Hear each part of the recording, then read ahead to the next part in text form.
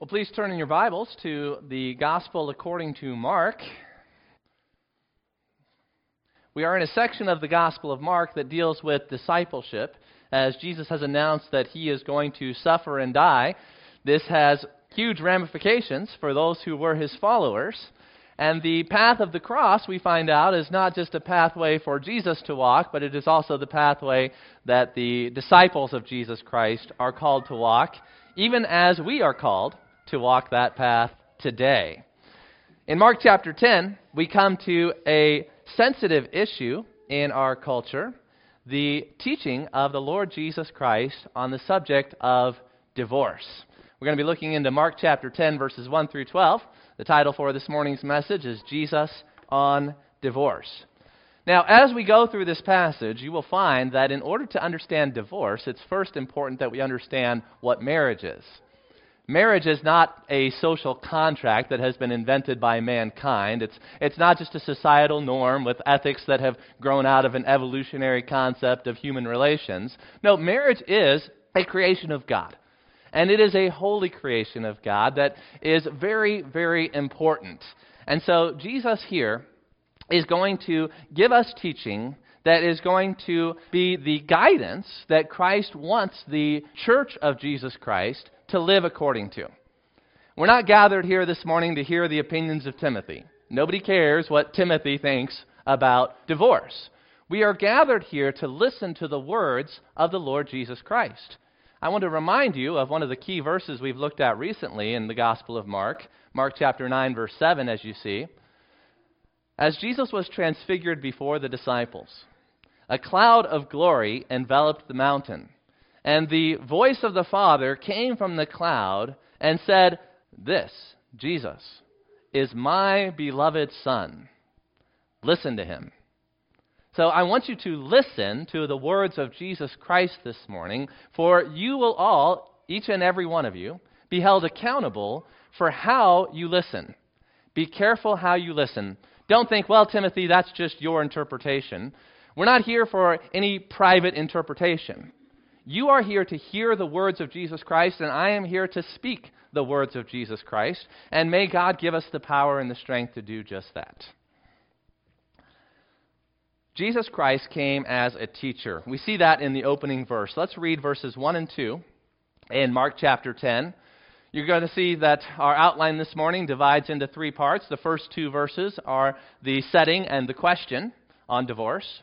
Then we see Jesus' answer in verses 3 through 9, as well as some further questions from the disciples and Jesus' words there in verses 10 through 12 that clarify what he said in verses 3 through 9. So let's start by reading the first two verses. "And he left there and went to the region of Judea and beyond the Jordan, and crowds gathered to him again. And again, as was his custom, he taught them. And Pharisees came up, and in order to test him, asked, 'Is it lawful for a man to divorce his wife?'" So that gives us the setting, that introduces the question. As we look at the setting of this section on teaching on divorce, we see that Jesus left there. And where is there? Well, you read back in chapter 9, and the last place we saw Jesus was in Capernaum. He had come back from the mountain of transfiguration. He had some time of teaching there in private in Capernaum. And then moving south from the mountain of transfiguration through Galilee, now he's coming down into the region of Judea and beyond the Jordan. And Jesus is making this movement because it is about time for him to depart from this world. That's what he was discussing with Moses and Elijah on the mountain of transfiguration. Jesus came for a purpose, and that was to lay down his life as a ransom for sin. And so now that time is approaching, and he's moving towards his final ministry there in Jerusalem. Luke puts it this way in his part of the gospel that corresponds. "When the days drew near for Jesus to be taken up, he set his face to go to Jerusalem."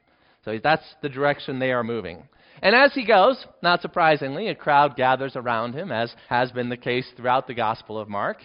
And as has been the case throughout the Gospel of Mark, the response of Jesus to a gathering crowd is to teach them. Jesus has come as a teacher. And so this corresponds with what we just were reminded of. Listen to him. We need to listen to the teaching of Jesus Christ. Now, as he's teaching them, the Pharisees come up with a question that is designed to test him. Now, when it says that they are testing the Lord Jesus, what that means is that they were not coming to Jesus out of respect for his opinion and wanting to be receiving instruction about how to think about this.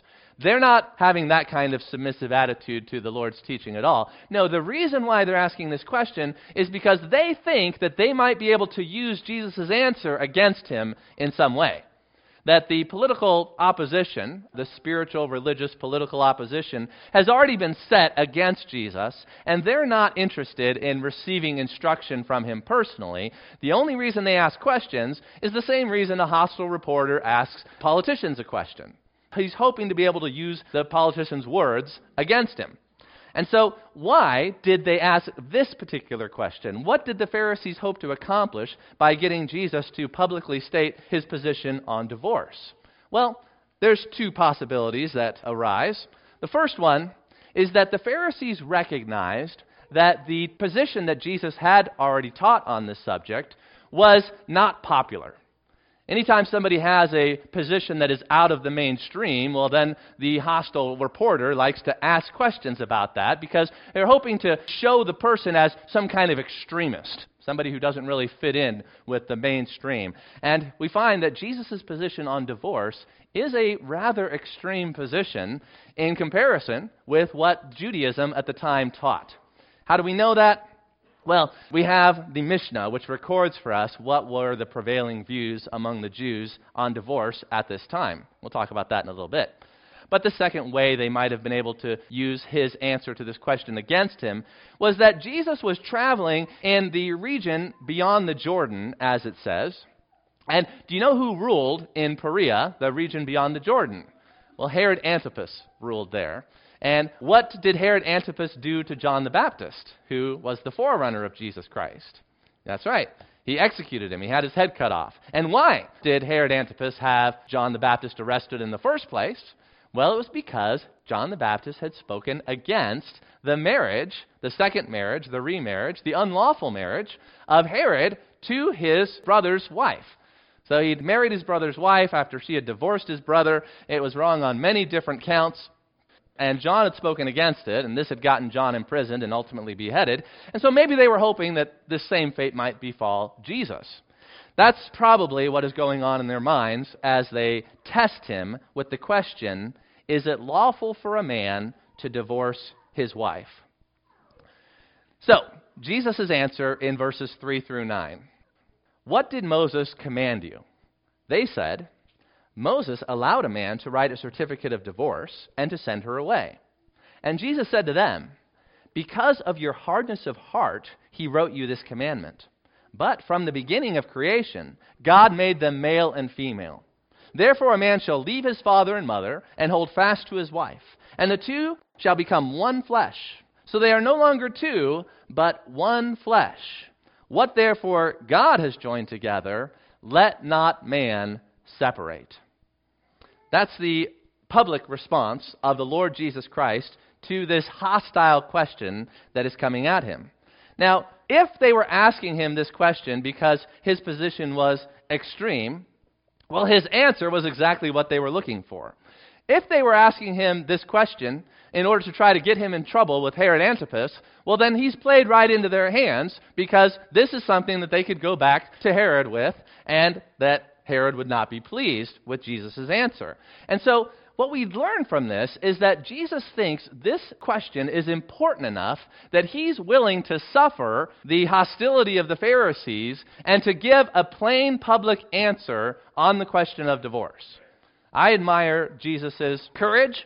I admire his straightforward attitude on this, that he values marriage to such an extent that he is willing to fall into their trap. He doesn't count his life as dear to him, but instead he is a man who will stand on what he knows is the truth from God's word. But before Jesus gives his answer, he answers their question with a question. So notice back in verse 3. He answered them, what did Moses command you? Answering a question with a question is often a wise tactic. We see the Lord Jesus Christ doing this. We see other wise people doing this. And so we have to stop and think for a moment. Why did Jesus ask them this question? Why didn't he just give the answer right away? And I think that when you ask a question in response to a question, not only are you asking for a clarification, because the way they answer the question that you ask is going to give you some insight into how you should answer, but it's also testing the questioner. And I think that Jesus here is testing the Pharisees to see, as he expects, will they seize on a command in Deuteronomy chapter 24 about divorce, or will they go back to Genesis chapters 1 and 2 to God's original design for marriage? That's what Jesus is going to do, but I think the Pharisees fail the test here because they go back when they are asked, what did Moses command? Not to God's design for marriage, but to one commandment back in Deuteronomy chapter 24. Deuteronomy chapter 24 is where the Pharisees quote from in response to Jesus in verse 4. They said, Moses allowed a man to write a certificate of divorce and to send her away. So they revealed their position. They're willing to do that. And then Jesus responds to their position. Now, as I said, we have recorded in the Mishnah, which is a record of the rabbinic teachings that were current in the time of Christ, a passage that has become famous about the debate that was taking place within Judaism in the first century, in the decades prior to Jesus Christ's public ministry, among two different schools of rabbis. So there were prominent rabbis who discussed this. There were two different positions that were common among the Pharisees. The one that was most common was that of Rabbi Hillel. And Rabbi Hillel, according to the Mishnah, interpreted Deuteronomy chapter 24, verses 1 through 4, as allowing divorce for almost any reason that you could imagine. A man could divorce his wife for spoiling dinner, according to Rabbi Hillel. This is actually recorded in the Mishnah. We're not making this up. This is their own book. Rabbi Hillel taught that a man could divorce his wife if he found another woman to be more attractive. So Rabbi Hillel was extremely permissive when it came to the subject of divorce for men.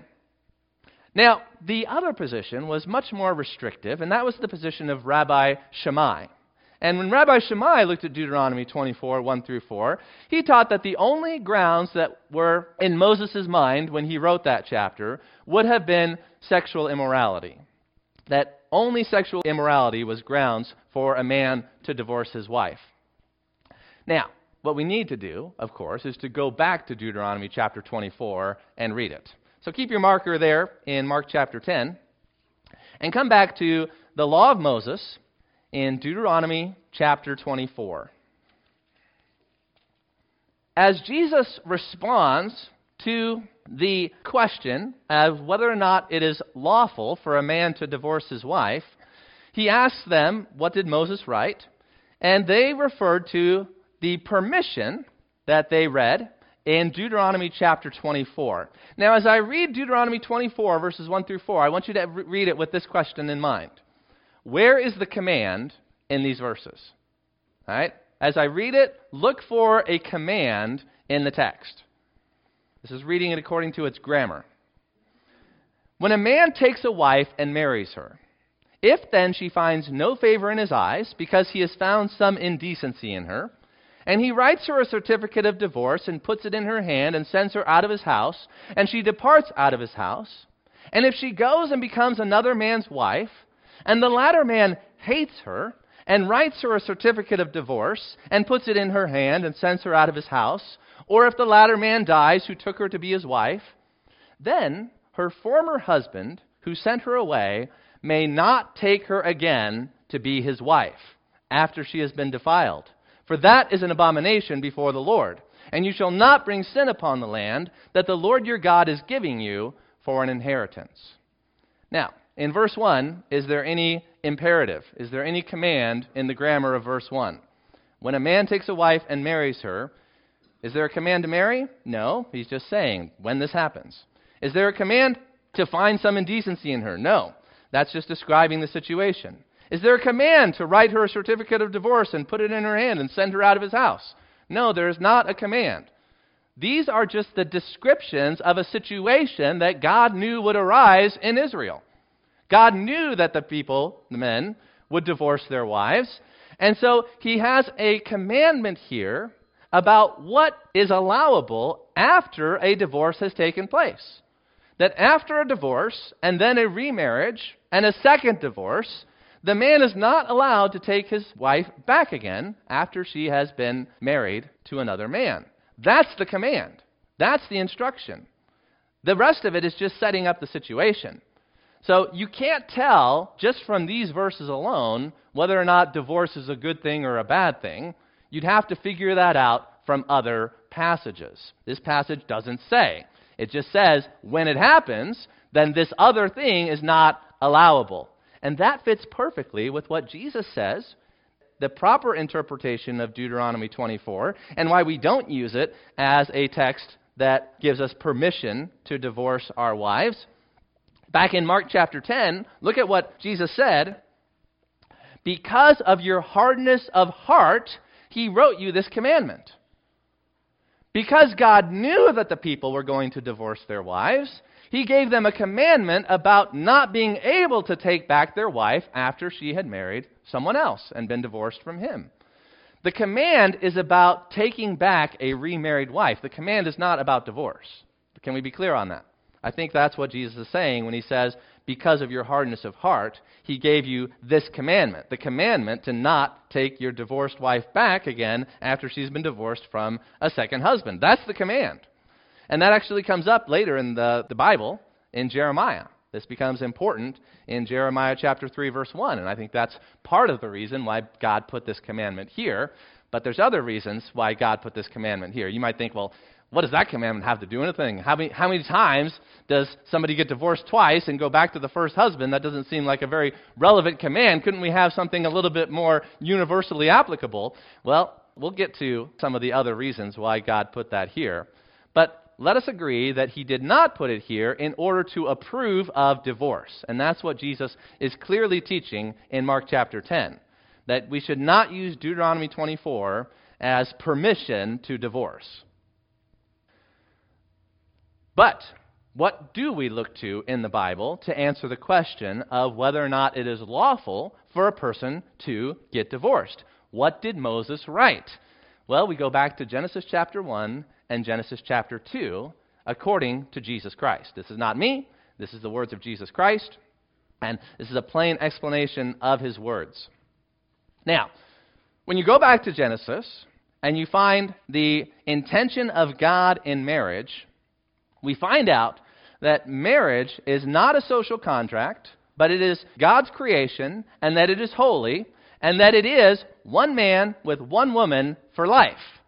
That's the design for marriage.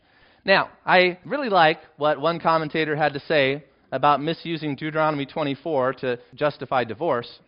And he said this: you don't learn to fly an airplane by reading the instructions on how to make a crash landing. Being married is like flying an airplane. It takes some skill, it takes some wisdom, and your life depends upon it. And a divorce is like a crash landing. And a passage in the Old Testament that tells you what to do in a certain case, in a certain divorce, a certain crash landing, is not the instruction that we need in order to have successful marriages. And he said this as well: you will not be successful in war if you train by the rules of beating a retreat. A retreat from marriage is not a success in marriage. And so Jesus here is going to redirect the focus of the question from what is permissible, what does God allow, to what does God want. This is the difference between a child who loves the Father and a child who doesn't love the Father. Are we looking for what God wants, or are we looking for what God is going to discipline us for? What can I get away with? How far can I go? What is allowed? If you leave your kids at home and your kids say, what can we get away with? Is that the heart of an obedient child? But if you leave your kids at home and they say, what would Dad want us to do? What did Mom tell us to do? And they do that. Is that the heart of an obedient child? You see, so often people in their relationship with God, it's what can I get away with? How far can I push going against what God wants before He's going to smack me down? That's not the attitude that God wants us to have. He wants us to be running with our whole heart in the direction of, what does God want me to do?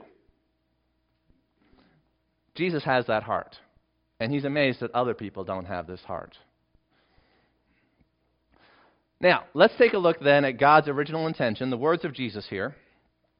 God says, from the beginning of creation, you go back to the beginning for these foundational truths. We had this lesson in our adult Sunday school this morning. The book of Genesis provides such important foundations for being able to understand what it means to be human, what it means to be male and female, what a marriage is, who created marriage, what's God's design for marriage, what is a nation, where do the nations come from, what are the families of the earth, the ethnicities, and where do the languages come from, and why do we wear clothes, and why do we work, and why is work a pain in the neck? That all of these questions are answered in the book of Genesis that have to do with everything that's important in our everyday life. And as the world has rejected God's design for creation, they've also thrown out God's design for male and female. They've also thrown out God's design for marriage. They've also thrown out God's design for understanding what the human race is and how nations are supposed to interact with one another. They've thrown it all out, and they don't have any clue, even about the nature of work or what it means to be a woman.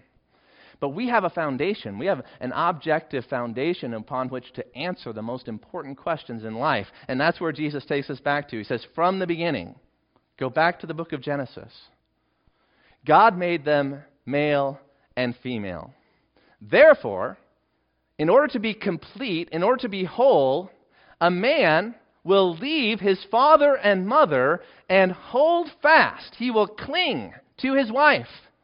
And this leaving of father and mother in order to cling to the wife shows the immense importance of the marriage relationship. I mean, there's no relationship that is more foundational in our life than our relationship to our mother in those first years of our life. She holds us in her hand. She carried us in her womb.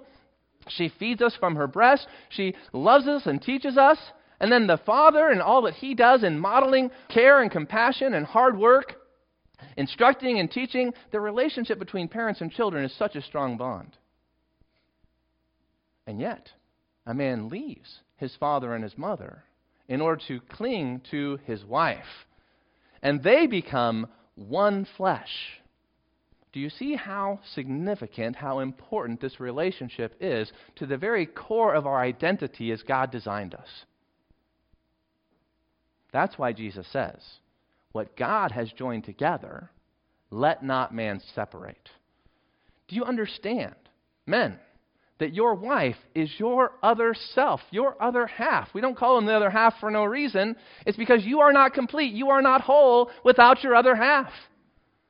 And once God brings that other half into your life and you become united in marriage, that is something that takes place on a profound level. This is not some mere social contract that can be entered into and exited from at will. This is at the very core of what it means to be human, who God created and designed us to be. And we do great damage to ourselves and to our spouse when man separates what God has brought together. Notice that Jesus does say it's possible. He says, let not man separate. He doesn't say man can't do it. Man does do it, and it does great harm to man, as male and female. Jesus left it at that. That was his public statement. That was his public teaching. What God has joined together, let not man separate. And this blew the disciples' minds. They were like, whoa, we were not expecting the Lord to answer the question that way. I mean, that's very different from what Rabbi Hillel has been teaching. That's even different from what Rabbi Shammai was saying. We thought Shammai was strict. Jesus seems to be even stricter. This is a pretty extreme position, a pretty extreme view on divorce. And that's why later in the house, the disciples asked him again about this matter. Like, did you really mean what you said? And are we understanding the implications of what you said properly? And so Jesus clarifies that. Let's look at the clarification in verses 10 through 12. So we had the question in verses 1 and 2, Jesus' answer in verses 3 through 9, and we're going to be moving on to the further questions in verses 10 through 12. In the house, the disciples asked him again about this matter. And he said to them, "Whoever divorces his wife and marries another commits adultery against her. And if she divorces her husband and marries another, she commits adultery." Whether you're a man, whether you're a woman, if divorce happens and you get remarried, Jesus says that is committing adultery. No ifs, ands, or buts. This is my statement. This is Jesus' statement. This raises further questions for us. Like, really? That's it? If you're just reading through the Gospel of Mark and you want to know what does Jesus Christ teach on divorce, that's what you got.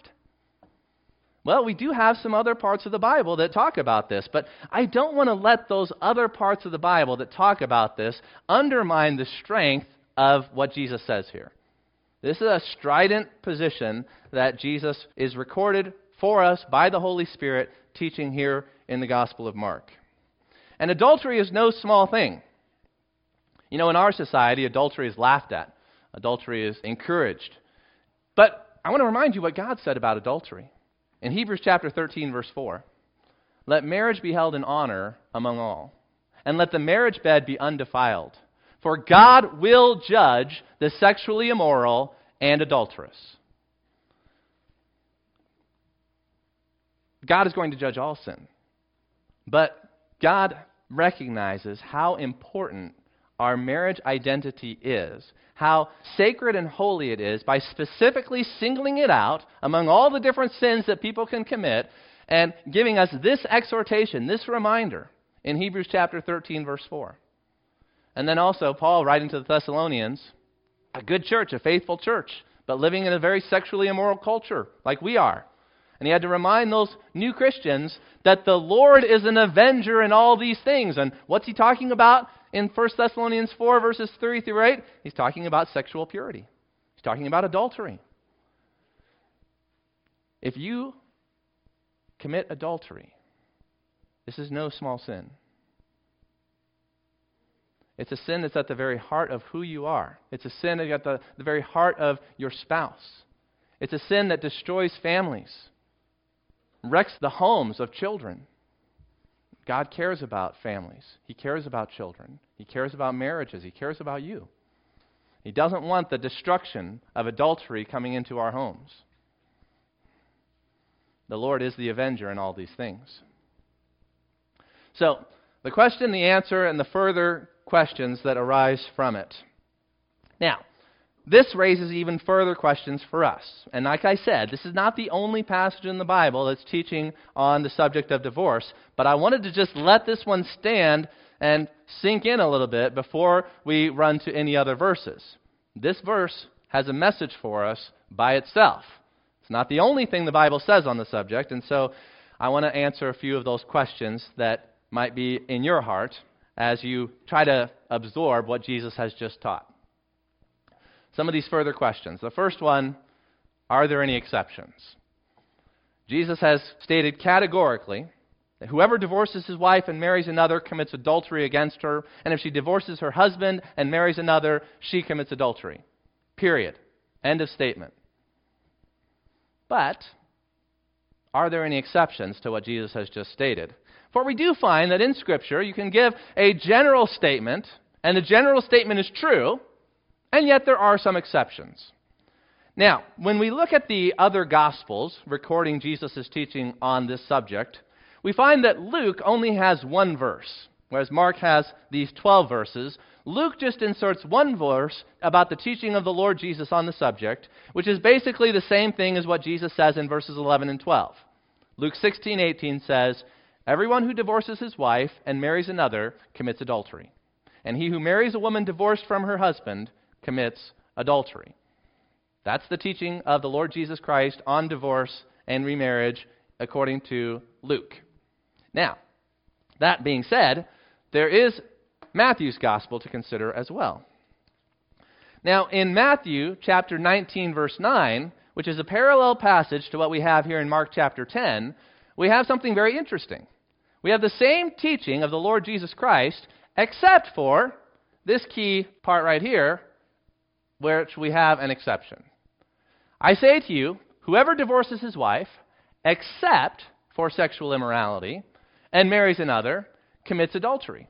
So Matthew, both in chapter 19, verse 9, and also in the Sermon on the Mount, where Jesus teaches on the subject of divorce, in both cases, Matthew includes this exception clause, except for sexual immorality.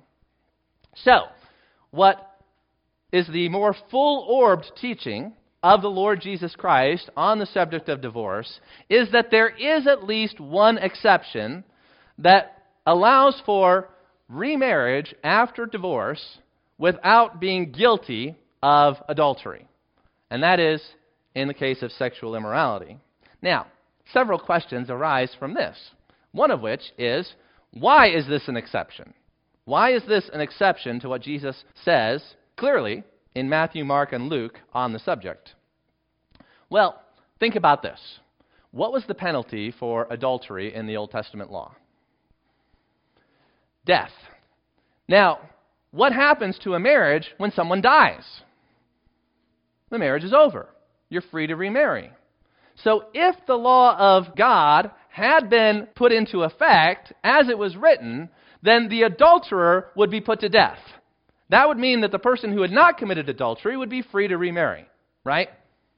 And so, if God is merciful and spares the life of the person who deserves death, as the adulterer does, but if God doesn't enforce that law, but instead shows mercy, well, in showing mercy to the adulterer, he also, by his own nature, is constrained to show mercy to the one sinned against.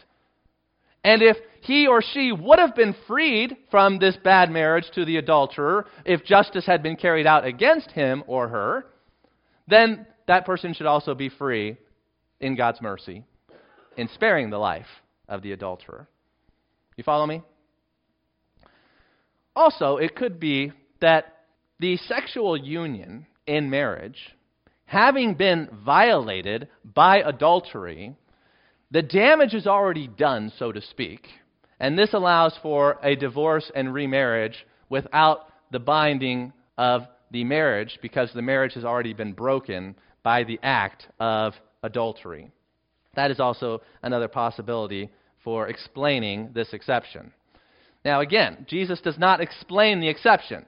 This is me trying to explain the exception from a general knowledge of God's Word and using logic and reason. But we don't know for sure why this exception is allowed. We just know that it is because God wrote Matthew chapter 19, verse 9, the Holy Spirit, just as the Holy Spirit wrote Mark chapter 10 and Luke chapter 16, verse 18. Now, another question that arises out of the exception clause in Matthew's 2 verses on divorce is, what exactly is in view in this word, sexual immorality?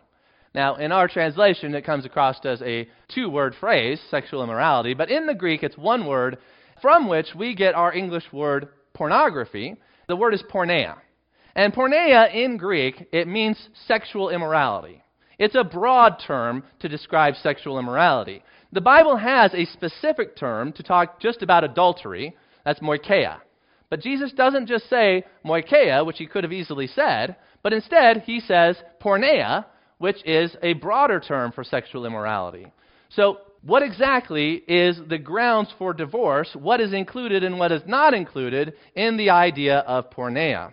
Well, I don't want to go into all of the gory details, but I just want you to know that that would be on a case-by-case basis, and that you don't necessarily have to commit adultery to be guilty of porneia according to the usage of the term, the normal usage of the term. All right, another question. If the adulterer in the marriage, the one who commits the sexual immorality, if is repentant, is there still grounds for divorce?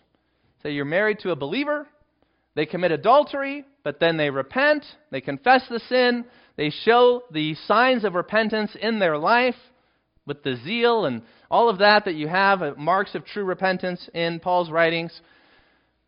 Does the person sinned against still have grounds for divorce? Or should we encourage people to keep the marriage together after adultery?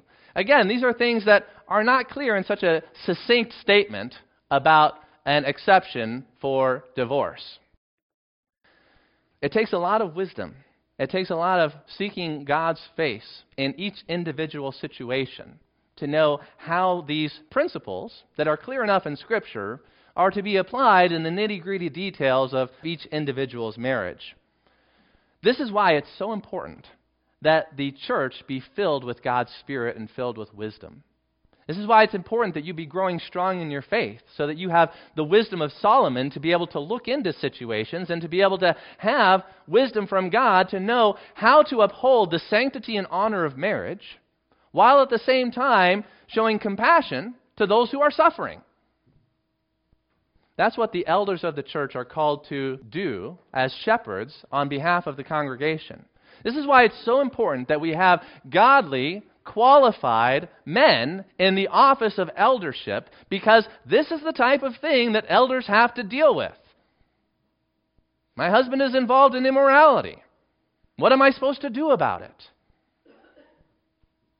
And then you have the talk, and you figure it out, and you use the principles from God's Word, and you do all things without partiality. How often does partiality enter into these affairs, these matters? Well, I can't say this to this person, or I can't take this position because this is going to offend that one, and if this person gets offended, well then this and this is going to happen, and we'll have all kinds of trouble. And so instead of judging righteously, instead of judging according to the case, we judge according to what's going to happen if I say this, or if the church does that. And once that has taken place, we have failed.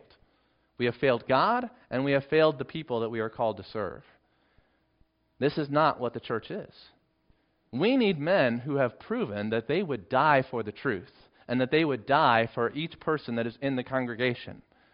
Let heaven fall before we do an injustice. Let our church come to an end. Our building, our finances, our budget, let it all be wrecked before we would treat anyone in the congregation unfairly in such a matter. Men who are elders and who have been elders, you will be judged by God according to how you deal with situations like this. And you who are not elders, who do not bear this responsibility, the Scripture commands you to hold them in high regard and high esteem for the labor that they do. Think this is fun? You think anybody wants to deal with these types of situations? Does he want everyone saying, well, they botched that one? Yeah, it's very easy to be the armchair quarterback and tell everyone what they're doing wrong. And we do need people to tell us when we're doing wrong. Because men will make mistakes and men will be partial. And they need people from outside to come in and give them perspective and say, I think you're showing partiality. I think you're allowing other considerations to cloud your vision here. And we must be open to that censure and that rebuke. And if God sends someone to the church elders and says, I don't think you handled this right, and we blow them off, it's like spitting on the Holy Spirit and sending him away.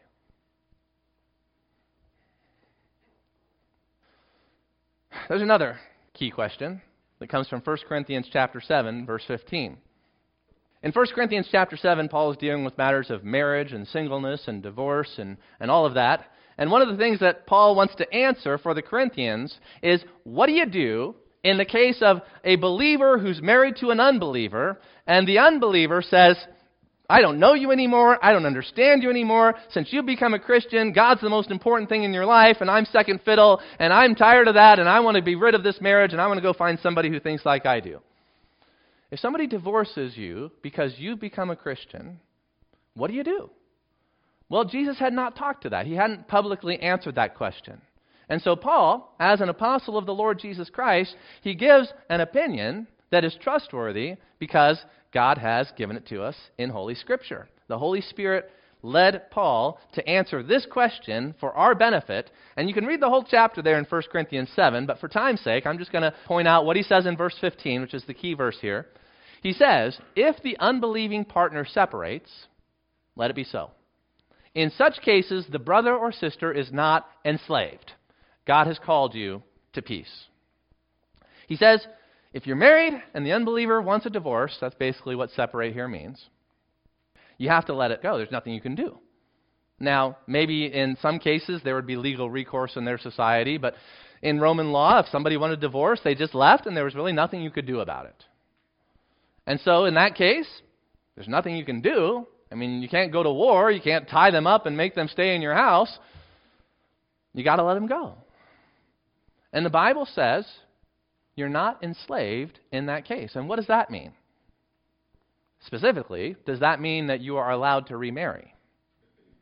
And what you see in Jesus' teaching, as well as what was recorded in Deuteronomy, and what is the general teaching of Scripture, is that remarriage is assumed. And this is what normally happens. If somebody gets divorced, they might stay single for a little while, but sooner or later, they tend to get remarried. That's what's normal. And so the Bible assumes that after a divorce, people are going to get remarried. And so to say that the brother or sister is not enslaved, if it means anything, it has to mean that they are allowed to get remarried. If you didn't want to allow remarriage, you would just say that. You'd say, well, if they leave, you're stuck. You got to stay single. That would be enslaved to a marriage where the partner has abandoned you. But when he says you're not enslaved, what does that mean? It means you are free to remarry. What's the opposite of being enslaved? Being free. Free to do what? Free to get remarried. That's obviously what Paul is saying, although, sadly, not everybody sees that. And I talked with good pastors whom I respect who don't see that here in 1 Corinthians chapter 7, verse 15. But I wish they would, because it seems pretty obvious to me. Now, this teaching of the Lord Jesus Christ back in Mark, even with these exceptions, with the exception that we had in Matthew, with the exception that we have here in 1 Corinthians 7:15, the exceptions are valid. But they should not be used to weaken the emphasis of Jesus' teaching in Mark chapter 10 or in Luke chapter 16. Because even in Matthew's gospel, when Jesus is done what he says here in Matthew 19, verse 9, do you know what the disciples say in response? The disciples said, if such is the case of a man with his wife, it is better not to marry. Are you telling us, Jesus, that we cannot divorce our wife no matter how much she disrespects me, no matter how ungrateful she is, no matter how much she complains, no matter how hostile she is towards me? I'm living in the corner of my roof in my little man cave, and she's got the whole house because I'm running away from her. Who wants to sign up for that? I mean, that's risky. Yeah, you're marrying a young lady, and she's sweet and kind, and you love spending time with her, but you don't know what she's going to be like in 10 years. And, you know, the illustration works perfectly fine the opposite way as well, but we're talking about the disciples' response here, right? If they were female disciples, they might have, put it a little different way, but still have the same problem, right? Who wants to risk this? Marrying someone that you're stuck with, no matter what they do. That's risky. But Jesus didn't soften it. You know what Jesus says in Matthew chapter 19, verse 11? He says, only some people are given the gift of celibacy. Now, if you can live life without having that need in your life for another half, then that's great. God made you a little bit differently than he made everyone else. But for most of us, we're not complete without marriage, and so the Bible assumes remarriage. And so that brings up another question, right? If the Bible assumes remarriage, what about this one? Can you divorce as long as you don't remarry? Because Jesus says, if you divorce a woman and then marry another, that's committing adultery. Because the piece of paper doesn't really change the fact that you are one flesh with this other person, that you've been united to them in the sight of God. An ontological union cannot be broken by some piece of paper. So when you go and you marry someone else, that is committing adultery. But what if you don't remarry? What if you divorce and just stay single? Is that sin? Is that wrong? Well, it's certainly not as bad as adultery, but it's also not good. Maybe it's the lesser of two evils. Matthew chapter 5, verse 32, I think, is instructive in this regard. This is the other place in the Gospel of Matthew where Jesus addresses the subject of marriage, divorce, and remarriage. And he says this, but I say to you that everyone who divorces his wife, except on the ground of sexual immorality, there's the exception again, makes her commit adultery. And whoever marries a divorced woman commits adultery. So yeah, you divorce and you stay single, good on you. But what about the other person? Right? We always have to ask, what about the other person? You've deprived them of a spouse, and if they're going to act according to their nature, the way that God has made them, they're going to get remarried. And if you divorce them unjustly, you're making them commit adultery when they get remarried. So this is not an ideal solution either, just divorce and stay single.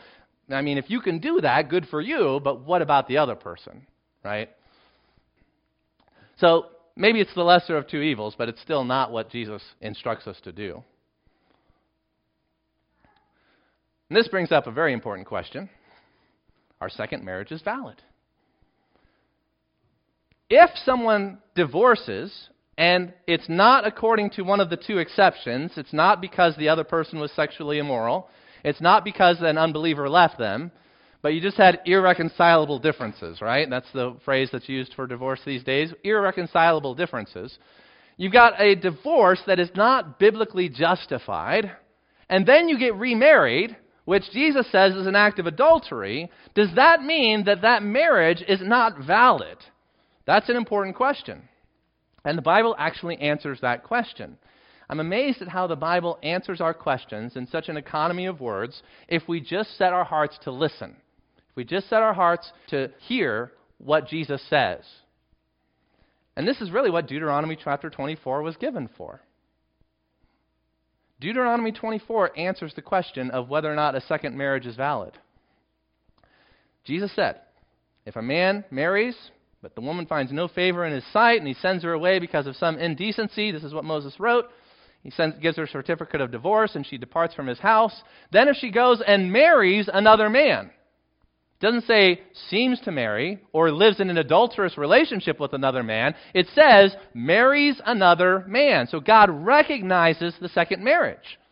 And if that second marriage is then divorced, God recognizes the first marriage, He recognizes the divorce, He recognizes the second marriage, He recognizes the second divorce. That tells us that remarriages are real marriages. And so, if you are in a second marriage, your marriage is real. You're not living in a continuous state of adultery. That second marriage now stands, and you should live in that second marriage. You don't need to divorce your second husband and try to get back with your first husband. God says, nope, first marriage is done. You're in a new marriage. Make that marriage work. That's God's will for a second marriage. Two more questions. What about abuse? We've talked about sexual immorality. We've talked about abandonment. But there's a lot of other really bad situations in marriage besides just those two. Now, abuse is kind of a tricky term because, just looking at someone weird these days is called abuse. But what we're talking about when I say, what about abuse, I'm talking about severe physical abuse. Now, mental abuse can also be severe. Now, you can just live with someone who delights in some kind of mental torture and games. But it's not the same thing as physical abuse. So really what I'm talking about here is, what about extreme physical abuse? Well, in the case of extreme abuse, I would counsel separation until the threat can be neutralized. In an ideal society, if a man beats his wife, or vice versa, he should be beaten until he stops. And he'll learn real quick. I am an advocate for prisoner reform. I think our prison system needs a lot of reform. I think we need to go back to corporal punishment. Instead of taking a man out of his home for years, you beat him, you send him back home, and he will learn very quickly not to lay a hand on her. This was the way the Old Testament dealt with it. There was no prison system in the books of Moses. You find him, you beat him, you send him back to work. You send him back home. Do better. In some cases, capital punishment. Problem solved. She's free to remarry. But you take a man and you put him in jail for 20 years and the wife is home, and what's she supposed to do? She was made for marriage. And now she's suffering as a woman who's bound in a relationship with a man who's not there.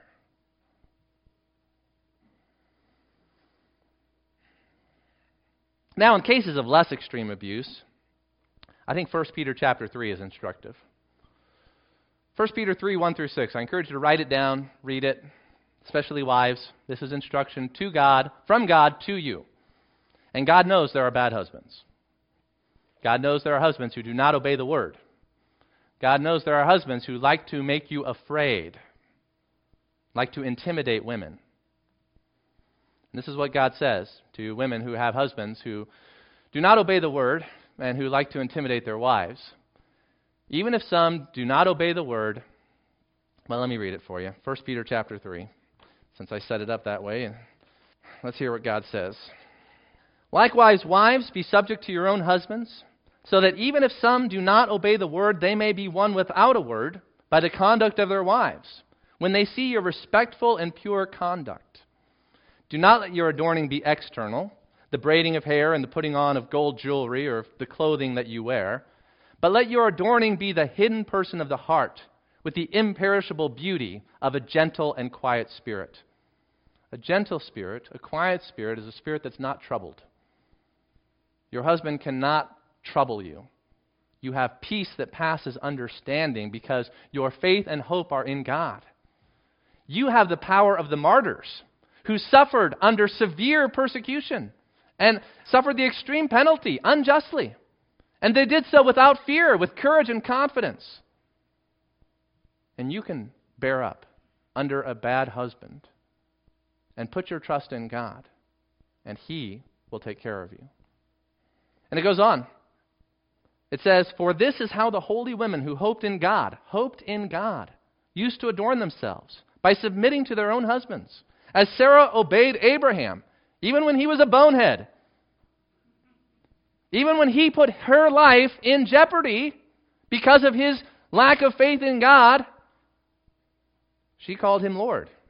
And you are her children if you do good and do not fear anything that is frightening. Do not fear him. Do not fear his threats.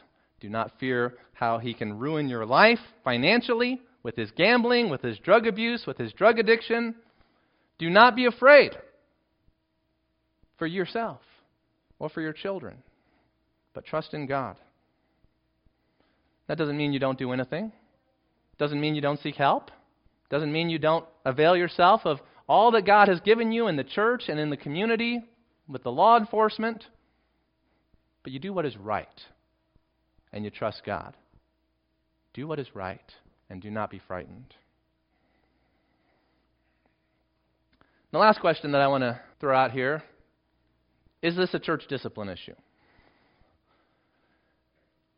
As I said, it takes a lot of Spirit-given wisdom to be able to sort through the he said and the she said of all that goes on behind closed doors in the lives of a married couple. And so I think there should be a lot of caution exercised before we are certain that we should exercise church discipline in the case of divorce. We must be certain that the believer, the professed believer, who is pursuing divorce is doing so without grounds and in rebellion to God before we would take this final step of church discipline. I think all sin is a church discipline issue, but I advise much caution in dealing with a divorce situation. Now, for anyone who feels trapped in a loveless marriage, there is hope. You do what God commands, and you put your trust in God, and you might be surprised what God does. You do what God commands, and you put your trust in God, and you might be surprised what God is able to do through one person out of the two who chooses to do that. If you choose to do what God tells you to do in your marriage, God will work. I'm not making any promises about his salvation. I'm not making any promises about her repentance. I'm just saying God is alive and God honors the faith of those who put their trust in him. Pursue holiness above your happiness, and God will make you blessed. If you have questions about the subject of divorce and remarriage that I have not addressed, or you'd like further clarification on anything that I've said today, then my door is open. My phone is always at my side. I love to meet. I love to talk. I love to listen. And hopefully those of you that have come to me for counseling on any issue have found that I am quick to hear, slow to speak, slow to anger, and that I am reasonable, and that I'm a good listener. That's what a pastor is supposed to be. That's what I strive for. And we are all here for each other. Not just me, but the phone of everyone in this congregation is available for you. The ear of every brother and sister is yours. As Christ laid down his life for us, we lay down our lives for one another, and we will do whatever is in our power to help you and bless you in whatever situation you might find yourself in. We will not use any situation that you are in to hurt you. We will always seek what is good for you and for those that belong to you. Let us pray. Father, we have a challenging word to contend with from the lips of Jesus Christ today. Lord, we pray that you would give us ears to hear. And Lord, give us a softness of heart that is responsive to what Jesus has to say to us. For he is not dead, but he is alive, and he is here, and he is in our presence, in our hearts, through the gift of the Holy Spirit. And so, Holy Spirit, guide us into all of the truth. Build us up in the most holy faith. Give us wisdom in all things, so that we might do your will, and thereby glorify you as we serve your creation. The men, women, and children who are created in the image and likeness of God, who are precious in your sight. Lord God, give us skill to be able to handle each situation, to deal personally with each individual for our good and for your glory. Amen.